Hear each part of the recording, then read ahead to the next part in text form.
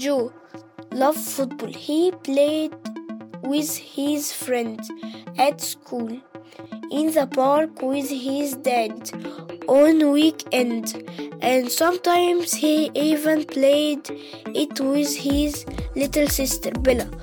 In their back garden, she usually missed the ball when she kicked it, but was better than nothing. I wish I could be on the school team, Joe told his friend Finn, but maybe because he was small for his age, he never got chosen. Then one day at break time, when Joe was playing football with his friend Mr. Burton, the football coach came over. Who would you like to play for the school team this week? Asked Mr. Porter. Joe felt like he was going to burst.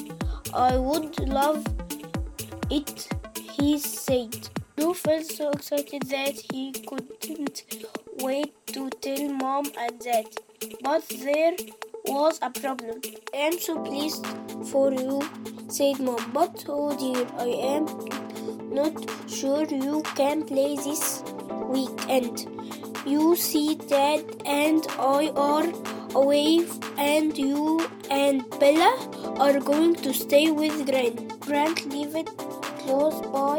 She often looked after Joe and Bella when Mom and Dad were busy.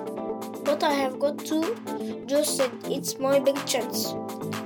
Gran had made plans to take them for a long walk with her dog Selby on Saturday morning. When she heard, she said she would take Joe to the football match instead. Of course, I will have to bring Bella and Selby too. I wasn't sure about this. Bella could be such a nuisance.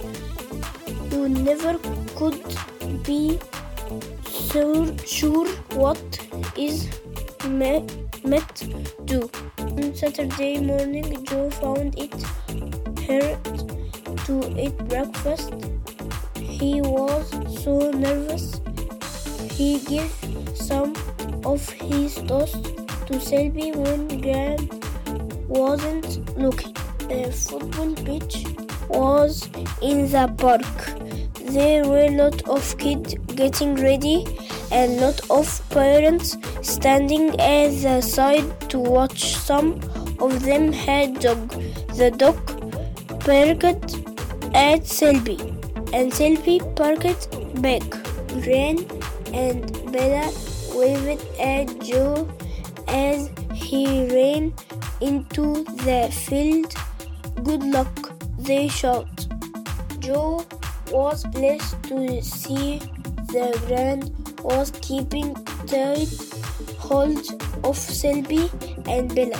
Selby was bailing hard on her lead, and Bella was jumping up and down.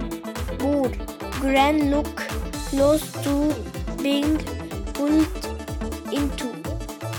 The whistle below the match began. Joe ran up the field with the ball. He was about to pass in it when a big boy from the other team crashed into him.